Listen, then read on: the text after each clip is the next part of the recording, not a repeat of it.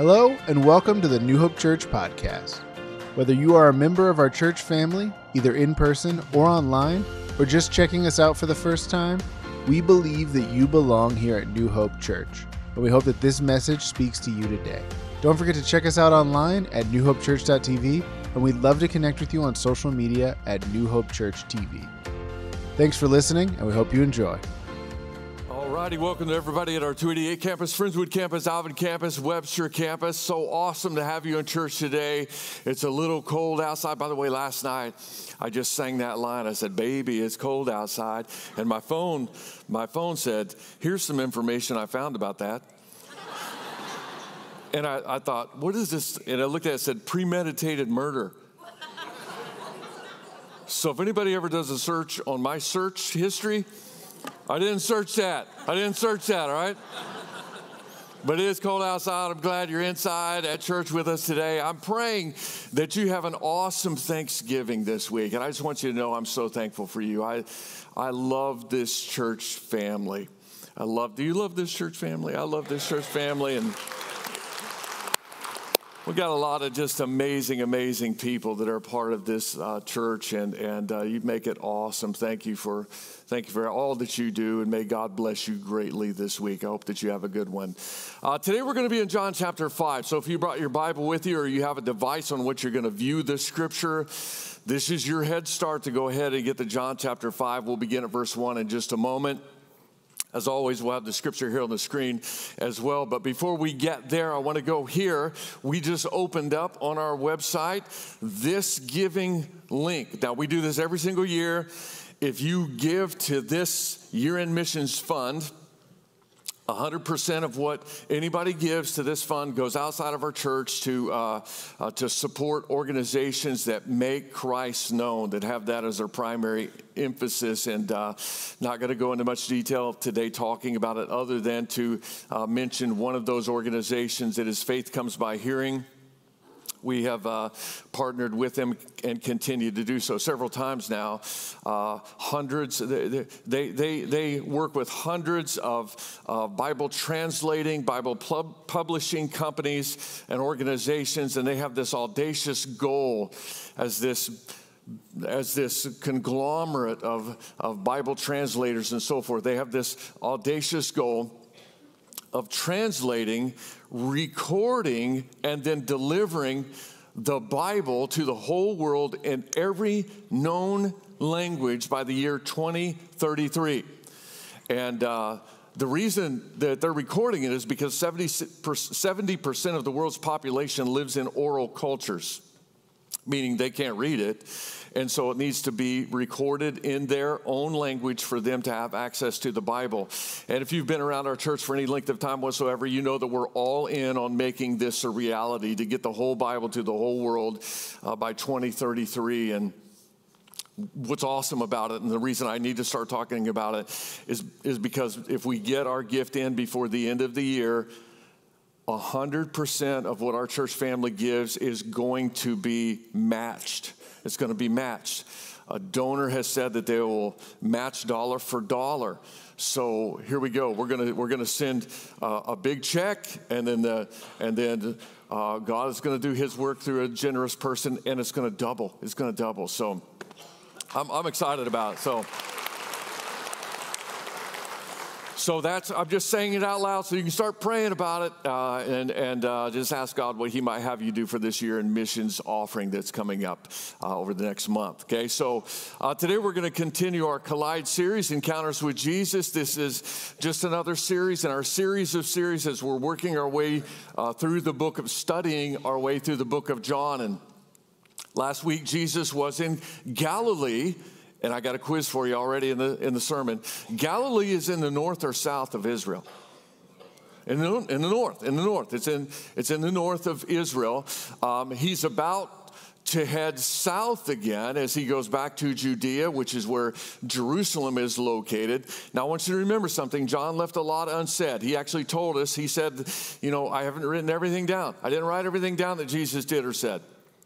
And in John chapter 20, verses 30 and 31, he said, "These things I did write to you so that you may know that Jesus is the Messiah, the Son of God, and that by believing in him you may have life in his name. And the word he used for life there is the word Zoe, which refers to a quality of life, a greater quality of life, but also is a reference to the eternal life that we have in Jesus Christ. So what did John write down in John chapter 5 about this encounter that we're going to study today?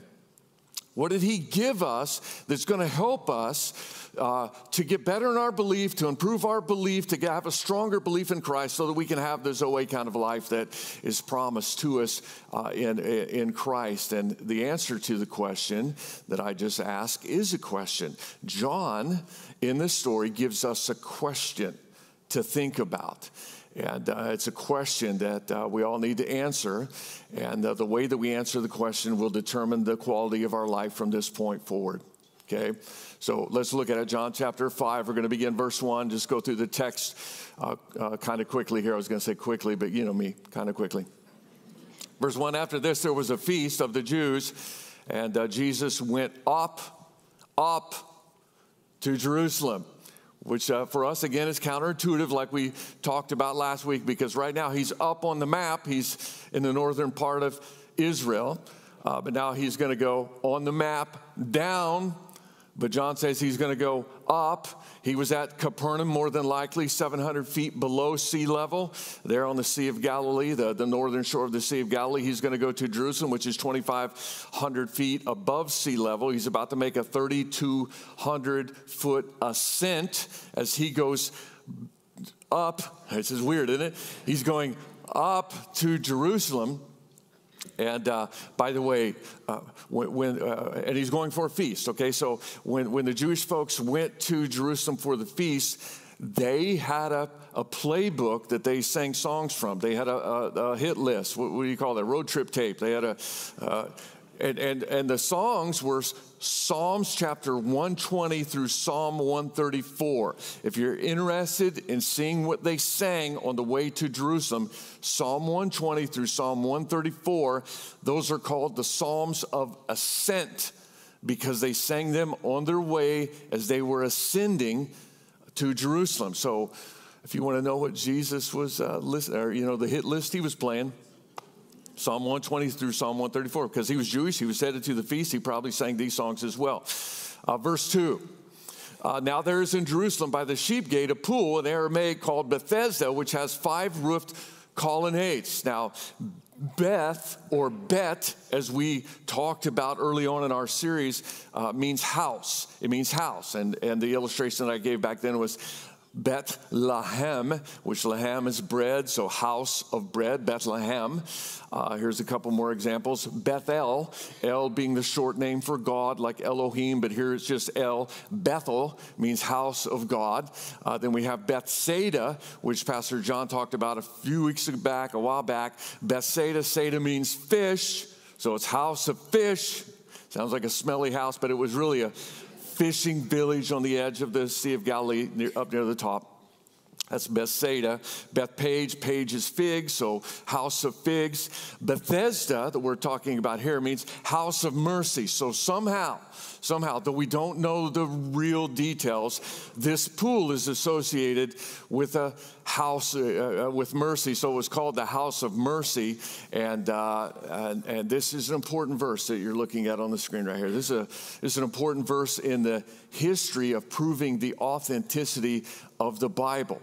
And the reason I say that is for scriptures, critics pounced on this verse. Critics of the Bible pounced on this verse because they said the Bible cannot be true because there is zero archaeological evidence to back up this verse. This verse that says that there was a pool and there was a structure around it with 5 roofed colonnades. It can't be true. The Bible can't be true. No evidence whatsoever until 1911. 1911, they were doing some excavating there near the sheep gate. Guess what they found? They found remnants of a pool. Don't you love how the more they dig, the more this book proves itself to be true? God proves this book to be true. And So by the 1950s, they had done enough digging there that they had discovered what they say now is the Pool of Bethesda mentioned in John chapter 5. And here is a picture of the ruins that are there nowadays. And I've been here a few times, and it's awesome. It doesn't look like much to us because this is 2,000 years of demolition and then rebuilds, demolition and rebuilds. That's how they did it. Knock it down, build something on top of it, knock it down, use the bricks to build something else, and so forth. And so it gets all messed up, but the experts can dig down. They can tell what was where and what's original and what was built onto and what's debris and all of that. And after doing all of this research, they are able to confirm that there was a pool there and there was a structure that more than likely looked like this. Now, this is a picture of the model city in Jerusalem. It's a city on like an acre, but it's a scale size model of the old city of Jerusalem. So this is little. I mean, it's a big model, but this is a part of it right here. This is what they say the Pool of Bethesda more than likely looked like. And here you have the entrance and exit sides of the structure. But then around it, you have roofed colonnades. You have 1, 2, 3, 4, 5 roofed colonnades. This one is a pass-through. You can see through to the other side of it. But there you go. This is what they believe now that it looked like there back in the day, back in Jesus' time, 2,000 years ago. Now, I wish I had a picture further out because this is the Temple Mount right here, the northern wall of the temple. And so you think about this, hundreds of thousands of people come to this site every year back in the day, and on many occasions bringing a sacrifice, a lamb for a sacrifice. Also, the temple flocks were this direction. This would be kind of down this way toward Bethlehem, which is where the temple flocks were kept, which is why Luke chapter 2 says there were shepherds out in the fields keeping watch over their flocks at night. That's where the temple flocks were located in that part of the world. So a lot of sheep coming into the city from this direction, so they designated this gate right here as the sheep gate. They didn't want sheep coming in all around the city, so they designated that the sheep would come in one particular gate. And it's in the foreground here. You can't really see it, but I took a picture of it for you when I was there. This is the sheep gate. And if you Google this now, you're going to find that it's called the Lion's Gate because it has lions carved into the top of it right here. But those lions weren't from 2,000 years ago. That actually happened in the 1500s during the Crusades when the Muslims won a battle and dude had a vision, or so he says, and so they carved lions in the wall there at that particular gate. Now that gate is called the Lion's Gate, but I don't know if I'm giving you too much information.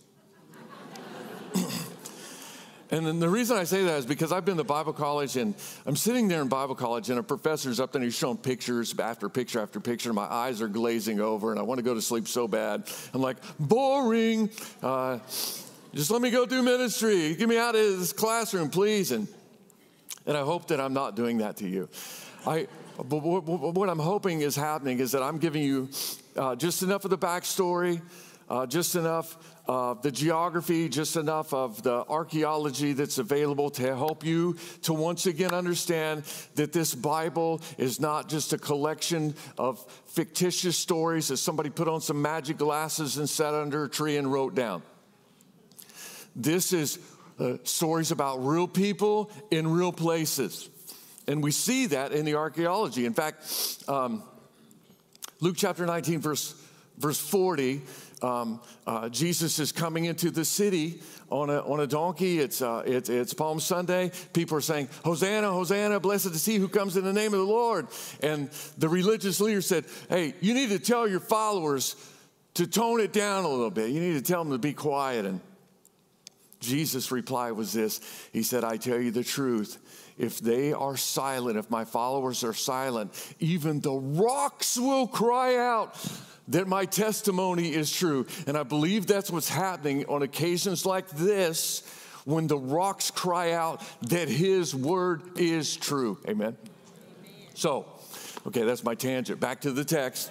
So, what's happening on this particular day at the Pool of Bethesda? We're at verse 3 now. We're going to make it through these verses, I promise. In these what? The roofed colonnades lay a multitude of invalids, blind, lame, and paralyzed.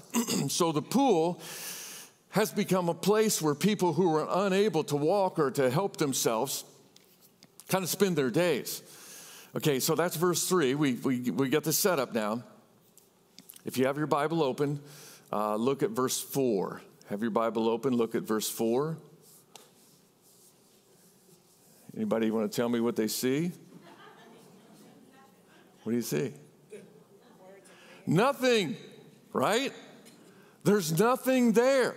There's nothing. In fact, if you don't have your Bible open, I'll show you what verse 4 looks like. It literally goes from verse 3 to verse 5, unless you have a King James version. I'll explain this real quick. Why isn't verse 4 there?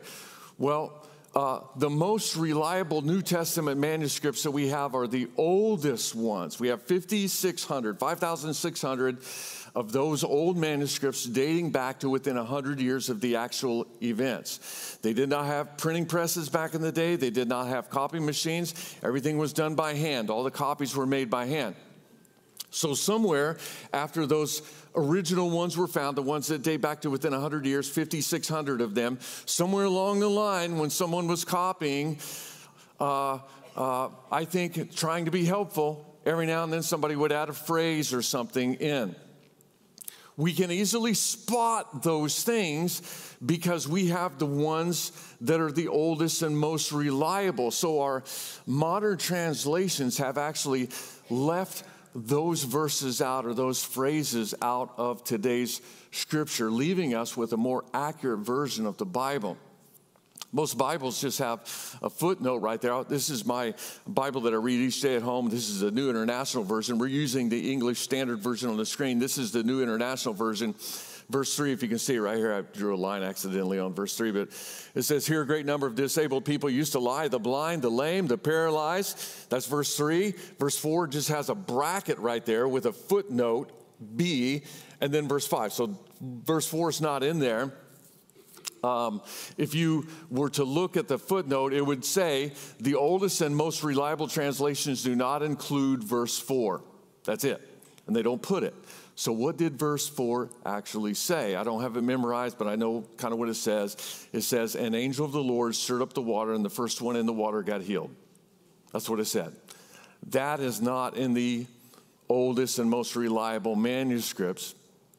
Therefore, our translators and scholars throughout the years have omitted it. They just put a footnote where that is, which means, and I hope that this gives you some peace of mind, the Bibles that we have now more closely match the original manuscripts that we have available to us, which I hope helps you to understand how dependable the Bible is that you have. Now comes the collision, verse 5. One man was there at the pool of Bethesda who had been an invalid for 38 years. So 38 years is a big part of this story. The length of time. It's been a long time. 38 years is a long time, isn't it? 38 years ago, I was still in school. 38 years ago, our church wasn't in existence. 38 years ago, Ronald Reagan was president. 38 years ago, the Soviet Union was still in existence. 38 years ago, most of you who were around back then looked like you were in an episode of Stranger Things. Can you imagine seeing somebody lay in the same place for 38 years? Like let's say it was at your work and you went through the same door at work. Day one, you get to that work, you've been hired, and you start to open the door, there's a dude laying right by the door. You're like, what's up? He's like, what's up? And you go in the door. 2 days, 3 days, 10 days, 100 days, 10 years later, every day, what's up, what's up, what's up, what's up, what's up? Decades, 3 decades. 8 more years, dude is still, that's a long time, isn't it? A very long time, which is kind of heartbreaking when you think about it that way. Verse 6, when Jesus saw him lying there and knew that he'd been there a long time, God had been there a long time, he said to him, do you want to be healed? Do you want this? Another translation says, do you want to get well? Which is the title of today's sermon, by the way. Do you want to get well? Now, it seems like an odd question to a guy who's been laying there for 38 years. But it's an important one that we're going to see today as we come back to that in just a few moments. Verse 7. The sick man answered him, Sir, I have no one to put me into the pool when the water is stirred up, and while I'm going, another steps down before me. So this verse is in the oldest and most reliable manuscripts that we have, though it does not give credit to an angel, nor does it say that the process actually worked. But for 38 years, this man has been believing something about the water. Something about the water is his best shot. But so far it hasn't worked. It seems like he's believing an old tale that just wasn't true, but he saw no other option. And then he has this encounter with Jesus, and Jesus says to him, get up, take up your bed, and walk. Get up, take up your bed, and walk. Now I want you to notice, there's been no demonstration of faith by this man whatsoever. No demonstration of faith. It appears that this is just Jesus showing that he has the power. He's got power over creation. He's got power over all of sickness. He's got power over all disease. Somebody say amen if you're with me on that. He's just got the power. This guy, I'm sure, missed all of Jesus' appearances, all of his sermons, all of his miracles because he's unable to get around. He does not even know who Jesus is, as we're going to see in just a few moments. But here Jesus is demonstrating his power. Jesus gives him 3 commands. One of them doesn't really make sense. He says, get up. That makes sense if he's been down, and that's the problem. He's down and he wants to get up. So get up makes sense. Walk makes sense. He's been laying there for 38 years. He wants to walk, so that's part of the process. Here you go. It's the command in the middle. Take up your bed. Take up your bed. This is the command that's about to cause trouble. Why? Because we're going to find out in just a moment it's the Sabbath day. The Sabbath day, no one was supposed to work. Carrying your mat was against the many man-made rules surrounding the Sabbath that the religious leaders had made up. And I am not saying here, nor am I implying that Jesus set him up to get in trouble. But I am saying Jesus was teaching everyone that the Sabbath was about him and that he was greater than the Sabbath. Verse 9. And at once the man was healed, and he took up his bed and he walked. So just like Jesus said, now that day was the Sabbath. So it's the Sabbath. This is verse 9. How long before you think he gets in trouble? Verse 9, he took up his bed and he walked. 3, 2, 1.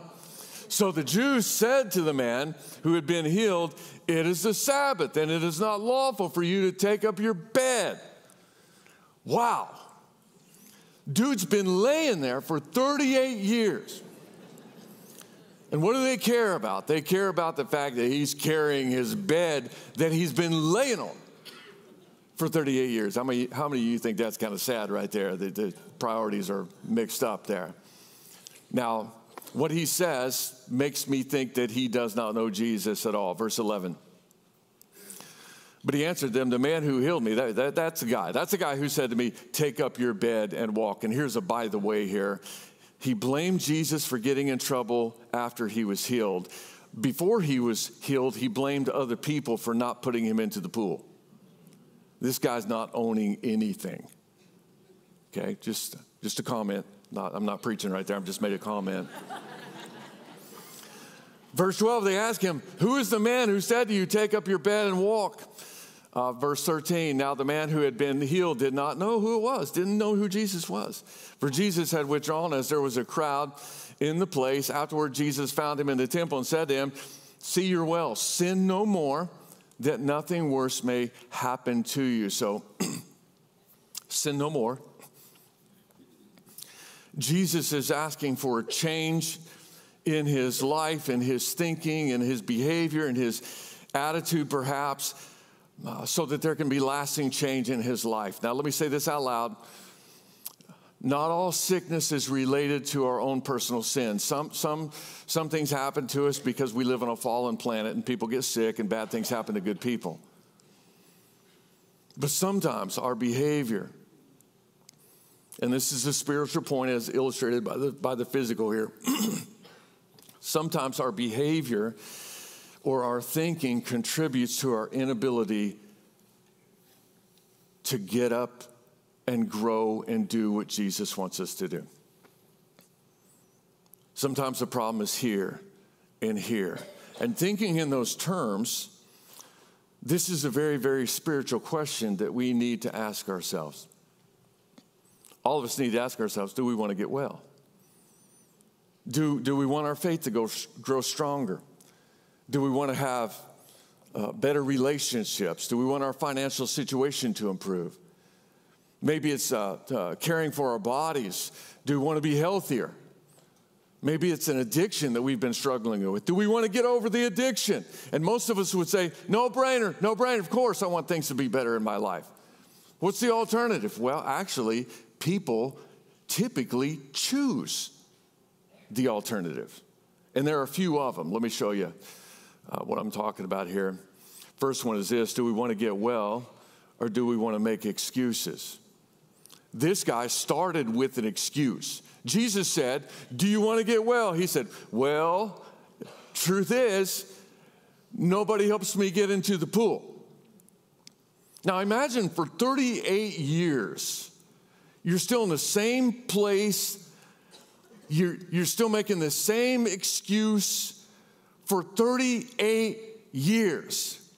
I mean, if I was counseling the dude, I probably would have said, why don't we try laying on the edge of the pool? Why don't we try that? Sorry, I'm not meaning to be hard-hearted, but I'm just saying, he can move a little bit. He said, when I'm trying to get down there, somebody else, gets down the steps before me. Let's just start on the last step, And then if you see the water stirred, if it actually worked, then you just roll in there. Just roll in the water.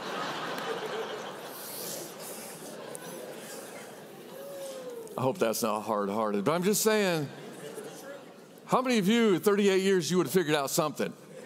You figured out something? Like I'm gonna get one of my friends and have them sit with me for a week, and if I get healed, if they throw me in the water and I get healed, I'm gonna give them my pay for the next year. Will you come and sit with me for a week, take a week off of work? And I would have figured out something. I would have built a slide. I would have done...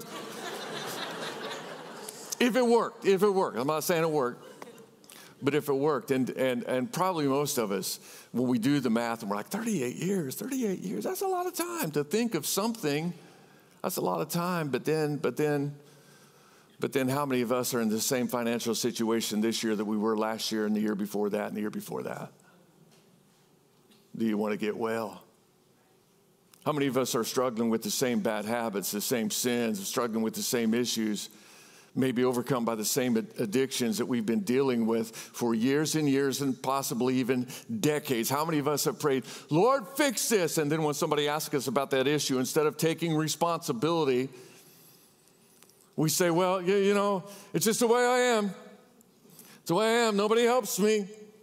I'm kind of a victim over here, Well, I would like to, but nobody, somebody else. My boss is working me too hard. My boss doesn't pay me enough. There's this donut shop that moved in close to my house. There's so many temptations nowadays. Everywhere I look, I'm tempted, and there's so many temptations on TikTok, so I just keep scrolling past them. And I keep scrolling and seeing them, or Instagram or whatever else. In other words, we choose excuses over getting better spiritually. So let me ask the question again. Do you want to get well? Do you want to get well? Or do you want to make excuses? Here's another one. Do we want to get well, or are we unwilling to do anything different? Are we unwilling to do anything different? We've all seen people in their lives who claim that they want something different for their lives, but then they go out and do the same things that they've always done. It's like, I wish my financial situation would improve. I've been struggling. How long? 38 years. 38 years I've been struggling with my finances. And it's weird because I don't buy things unless they're on sale. And every sale I'm there trying to save money. And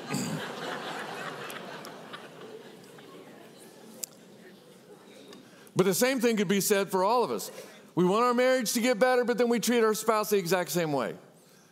We say we want better, but then we go do the same things we've always done that have gotten us into the same situation where we've always been for far too long. And I've got tough love for you today, but I hope that's okay because I do really love you. Some of us, I think, don't really want to get better spiritually because that would require changes. Listen to me. Nothing will change in your life until you're willing to make some changes in your life. Do you want to get well? Then number 3. Do we want to get well, meaning are we willing to follow Jesus? Are we willing to follow Jesus? This guy got in trouble immediately after he got healed, not because he got healed, but because according to the Jewish leaders, he was breaking the law by carrying his mat. I'm sure he knew it was the Sabbath. He could tell by looking around that it was the Sabbath. Maybe he knew that he would be spotted immediately because he'd be the only guy that was carrying anything on that particular day. Now, please understand that the law that he was breaking was a man-made law. It wasn't a part of God's law. And so you got religion out there, religion. You got everybody doing things the same way. Here comes Jesus and says, I want you to do something different. I want you to do something different. But everybody else do something different. But do something different. Now, the religious leaders of the day were supposed to be pointing people to the Messiah. He was right in their midst, but they missed him because they were too busy focusing on their stupid commands, their stupid rules. But this guy, for his part, he did what Jesus asked him to do. He got up and he took up his bed. Now, that's part of getting better spiritually that we cannot ignore today. We do what Jesus asked us to do. We can tell everybody we want to get well, but question, are you doing what he asked you to do? Are you doing what Jesus wants you to do? And there's a lot of examples I could use. Let me scroll through a few here. One would be, maybe you know you need some Christian counseling. Like things are not right. Things are not right in you, and the people around you are not trained. They love you, but they can't help you. They can't fix what needs to be talked about inside of you. And maybe it's time for Christian counseling, but you're like, no. That may be a take up your mat kind of moment for you. Maybe it's joining a life group. Like instead of flying solo in this life and doing things on your own, that you allow other people to come around you and you get around other people and you help them, they help you. And maybe it's a corner group, one of our corner groups, which are our support groups here at church. Maybe Jesus wants you to get in one of those. Maybe he wants you to get an accountability partner or two with the issue that you've had for some time. Somebody who can ask you tough questions. Maybe he wants you to go through something like Financial Peace University so that you can learn to manage your money according to the principles that are found in God's Word. Maybe he wants you to take a break from social media and pay attention to your spouse or your family for a while, or your relationship with him. Maybe he wants you to change how much you eat out. Maybe he wants you to get prayed for by the prayer partners at church. Maybe every week when we say, hey, prayer partners are available, you're thinking, man, I could use some prayer support. I really could, but everybody else is going this way, and if I carry my mat and go this way, they're going to notice me, they're going to see me, and they're going to wonder what's up. And I'm saying pick up your mat. If Jesus is telling you to do that, then maybe that's something that you need to do today. We need to pay attention to what it is that Jesus is asking us to do. Maybe your marriage is not what your marriage is supposed to be right now. Maybe it's not great. Do you want it to get well? Then I can guarantee you that there's something that Jesus wants you to do differently to make it a reality. Maybe there's somebody in your life that you need to forgive. Somebody that did something to you. They really, really did something to you. They really, really hurt you, but it's been a while now. And you haven't gotten over it. You haven't let it go. You haven't forgiven them. Somebody asks you about it. You're like, I can never forgive them. I could never, ever forgive them for what they did to me. How long has it been? 38 years. I think it's time. Let me ask you a question. Those maybe who are with us today who have unforgiveness in your heart, do you want to get well? If you want to get well, then it's time to pick up your bed. That's the bed, the mat that Jesus is asking you to pick up. And I'm just saying, don't make excuses. No more excuses. Be willing to change. And maybe for someone today, the answer is to stop fooling yourself and trying to get into the pool yourself, and instead give your life completely to Jesus. Maybe for someone today at one of our campuses, it's time to get baptized. Talking about getting into the pool. Maybe it's time to let somebody else lead you into the pool and you get baptized today. I know it's a cold day. It's probably a wrong day to think about this kind of thing, but I'm going to say it anyway. I will follow that up with all of our baptistries have heaters. It's like being in a hot tub. You won't want to get out. But maybe that's something that you need to do. Maybe you've never really given your heart and your life to Jesus Christ. Jesus, who loved you so much, he came and gave his life on the cross for you.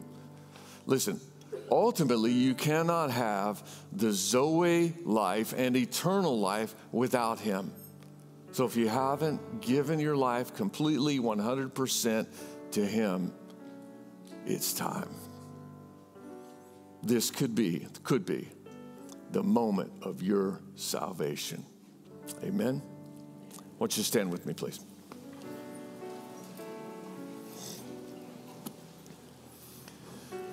All right, let me pray for you and then let you go. And before I even pray, I just want to say have a wonderful Thanksgiving. I hope that you can join us back next week. As stated, family-friendly services, but we're having a movie series kind of movie in the auditorium. So it's hopefully it'll be a treat for you and your family. So come back next week. Let's bow. Heavenly Father, thank you, Lord, for your grace on our lives. Thank you that sometimes even when we don't get it, you still offer to heal us and to make us whole in you. I praise you, God, that you do a work in us even when we are still laying on the mat, Lord.